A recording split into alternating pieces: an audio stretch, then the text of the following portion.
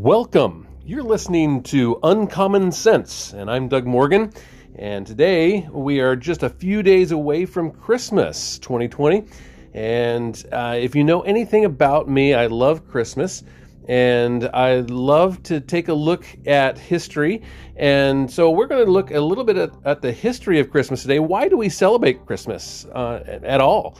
And if you know anything about me as well, you know that I love fun facts. And so let's take a look at a few fun facts about Christmas. Number one, each year, 30 to 35 million real Christmas trees are sold in the United States alone. I, for one, actually owned a Christmas tree business at one time in my life, and so I'm well aware of how many Christmas trees go out this time of the year. Number two, Christmas was canceled from 1659 to 1681. The celebration of Christmas was outlawed even in Boston, and the lawbreakers were fined 5 shillings for celebrating Christmas in Boston. Wow. Christmas was declared a federal holiday in the United States on June 26th, 1870. The first eggnog made in the United States was consumed in Captain John Smith's 1607 Jamestown settlement. And so for those of you that like eggnog, like myself, I love eggnog. The thicker the better.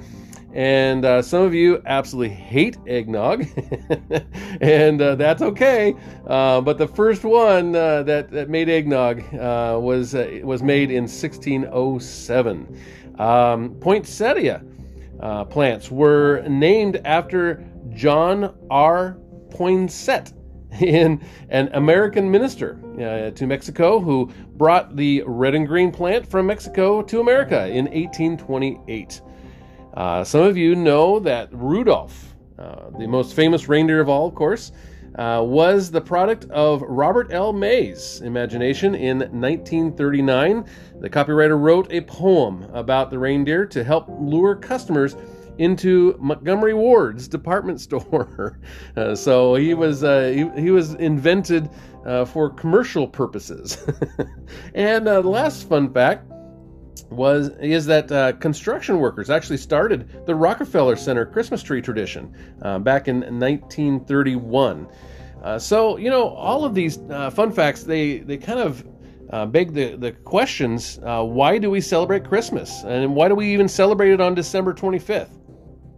Was Christmas started as a pagan holiday, as some have said? Why do you give presents on Christmas? And why do we hang stockings? So why do we put lights on the Christmas tree? Or even why does Santa Claus, why is he celebrated, and how does he fit in? So let's take a quick look, and let's dive right in. Christmas is one of the most important holidays that we celebrate, really. It is really the celebration of the God of the universe literally becoming one of his creations.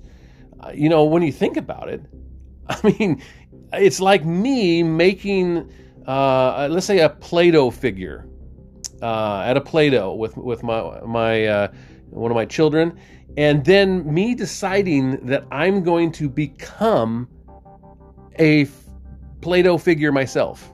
God literally made us. He created us, and then he himself became one of his own creation. Just a mind-blowing type of thing to think about.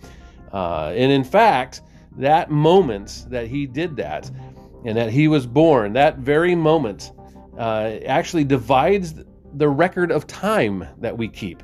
When you think about it, BC, meaning before Christ, all the time before Christ's birth what is considered BC, and everything after is different. It's considered Anno Domini, which is Latin for year of our Lord. And so we even keep track that way. It was a significant event because it was a significant thing to happen. I don't know if you've read anything from William Federer. He's an author that wrote a book, There Really Is a Santa Claus, and he really does a great job of going into some of the history of Christmas and some of the traditions and that type of stuff. You know, church Bishop Nicholas of Bari. He lived from 274, that's just 274 AD, and he died on 342 AD. He would throw bags of gold coins, it was said, into the windows of the poor. The gold coins would sometimes land in stockings or shoes hanging by the fire to dry. And after his death, he was actually declared a saint because of what was being done. And his popularity just continued to grow from there, and it spread all the way around modern Europe. And each nation, though, they kind of had their own spin on the story. So kind of like the telephone game, every time the story is told, it kind of changes just a little bit, or it kind of has to fit in with that society's traditions. And so each country, each area kind of had their own little take on the story. In fact, if you looked at Germany, for example, they had a tradition of bringing evergreen trees into their homes. And in the 16th century, a Protestant reformer, you might know, his name, Martin Luther, he actually started to put candles on the tree branches of his tree. Not something I would suggest you do, only by a trained professional. But he did this, and he told his family that he was doing this because the lights were like the stars above Bethlehem on the night of Christ's birth. And that's part of the reason we do that today. We don't put candles on there anymore. That's a fire hazard. But we put lights on there, and that's where that tradition began. The tradition of Santa having a naughty and nice list comes from the book of Revelation in the Middle Ages. In Revelation, it talks about that Jesus will come back to earth someday riding on a white horse. And that's going to be just one of those days, man. Revelation is so interesting to go through, but let's not go down that rabbit trail.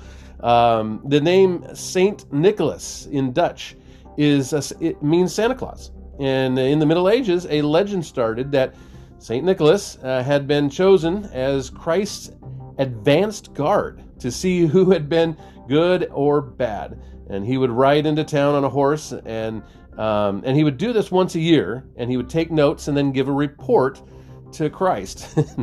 I mean, obviously that was a legend, not totally biblical, but that's okay. But in Norway, they heard about this legend, and the problem is here that they don't really have many horses in Norway. It's pretty cold up there. Horses don't really necessarily like that. But they have lots and lots of reindeer, and so they changed their story to where Santa Claus would come in on reindeer, and that's what they were telling their kids, and changed that particular legend.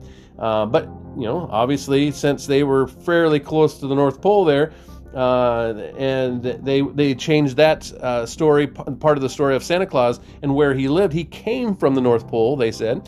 And that's where he lived, and so we know today we even have that as part of our tradition. So when people were coming to America from Europe and elsewhere, many of these traditions that we were talking about and illustrating here, many of these stories came together in kind of maybe a hodgepodge way, but they came together because we're kind of a melting pot of people from around the world. In New York, in 1823, a professor at the Protestant Episcopal Seminary, his name was Clement Clark Moore, and he wrote a poem for his children entitled "'Twas the Night Before Christmas." You may have heard of it. In that poem, it says that the stockings were hung by the chimney with care, in hopes of St. Nicholas soon would be there. This poem spread and grew vastly popular, especially among school children. And obviously you can see how it's bringing in some of these traditions from around the world, and it's kind of putting them together here. 20 years later, in 1843, Charles Dickens actually published his short story entitled A Christmas Carol, and the redemption of Ebenezer Scrooge really fostered and strengthened the idea that Christmas time kind of brings out the best in us. the kind of that Christmas spirit was really begun here with that particular short story. And then since then, the holiday has grown with many songs, movies, commercials, and you know, I've heard a lot of people they may dislike kind of the commercialism around Christmas. You know, even the Puritans refused to celebrate Christmas because they thought it was really trivializing the message of Christmas. That's where we start to see some of those fun facts come in about about Christmas being outlawed. But they had real concerns that, you know, the meaning of Christmas was going to be lost in commercialism, and so they didn't want that, and so they wanted to just do away with Christmas altogether. But you know, in reality, Christmas traditions bring families together, and it reminds us of what Jesus did all those many years ago. It is a real time when we can see family traditions. I don't know, maybe you have a family movie, or you might have a family song, or something, some sort of tradition that you do with your family. I don't know what you might not even have much of anything at all, but many families do, and many families will even start their own little thing, and it may not be something that everybody else does, but it's something that means something to you, and it reminds you of Christ and what we're actually celebrating. You know, some say that Christmas started as a pagan holiday, but this is just really not the case. If you really look into some of the history, and there's many different areas to go to. I would encourage you. You know, the History Channel and others have a lot of different things on this, but there was a pagan celebration of the winter solstice, which obviously celebrates the shortest day of the year, light-wise, and so many people were thankful that finally it wasn't going to keep getting darker each day, but that we would actually have longer time of sunlight during the day, and so they would celebrate this. In fact, in Scandinavia, the Norse celebrated Yule from December 21st to the winter solstice, or the winter solstice through January, and it was in recognition of that return of the sun. And fathers and sons would actually go out and bring home some large logs, Yule logs, as you probably know them as, and they would set these logs on fire, and the people would feast until the logs burned out. Now you may say, "Wow, you know, that might be, you know, that's a lot of feasting." And yes, I mean, it actually could take up to 12 days for these huge logs to stop burning. That's a lot of feasting. But that was their tradition. And the Norse believed that each spark from the fire represented a new pig or calf that would be born during the coming year.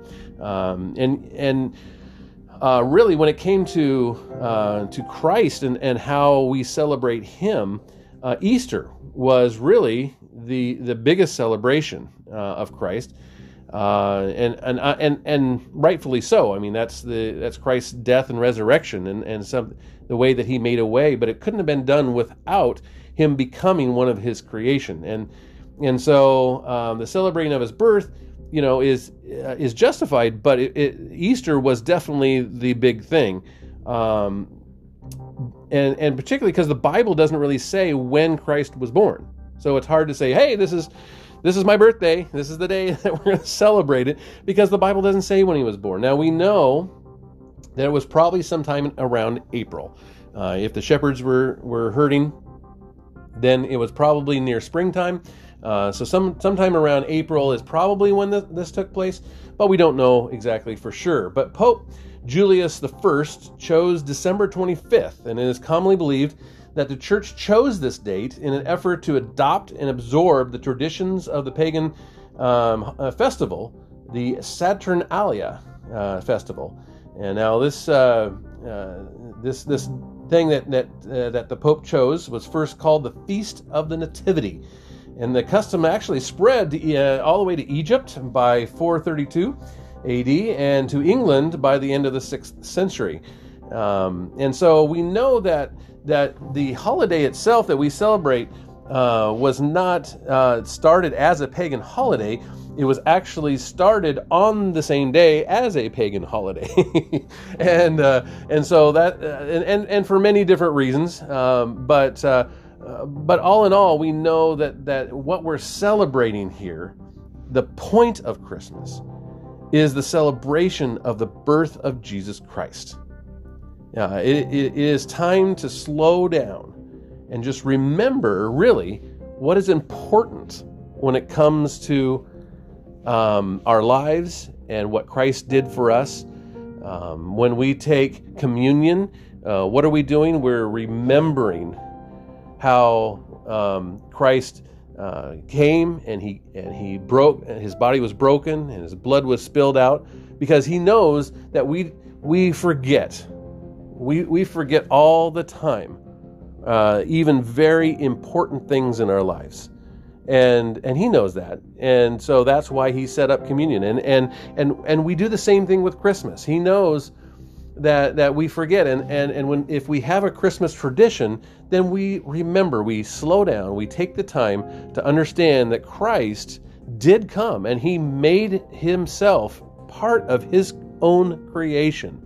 Again, just an absolute miracle, and one of those mind-blowing things that's hard to get our brains wrapped around. But when he did this because of love. He didn't have to do it, but he did it because of love. The fact that he loved us so much, he needed to make a way for us to be able to come back to him after turning our backs on him. And when we sin, that's what we're doing. We're turning our backs away from him. And so Christmas time is a time to remember that, is a time to not just remember, but actually celebrate and rejoice. And we do that in many different ways. And we have, and our family, we have traditions, we have things that we do during the Christmas time, and we do them every year. Why? Because that's our family, and that's how we celebrate, and that's how we remember. And so I encourage you, if you don't have maybe a family tradition or something that you do during Christmas time, I encourage you to do that and make the Christmas time a really special time. Whether you have kids at home or not, whether you have family that's close or not, I would encourage you to make Christmas a very special time, remembering exactly what Christ did for us. Now, if you want to send along an email to us and let us know of your traditions and maybe the things that you do with your household, that email is 4uncommonsense@gmail.com. That's 4 FOR, uncommonsense@gmail.com. Thank you for listening.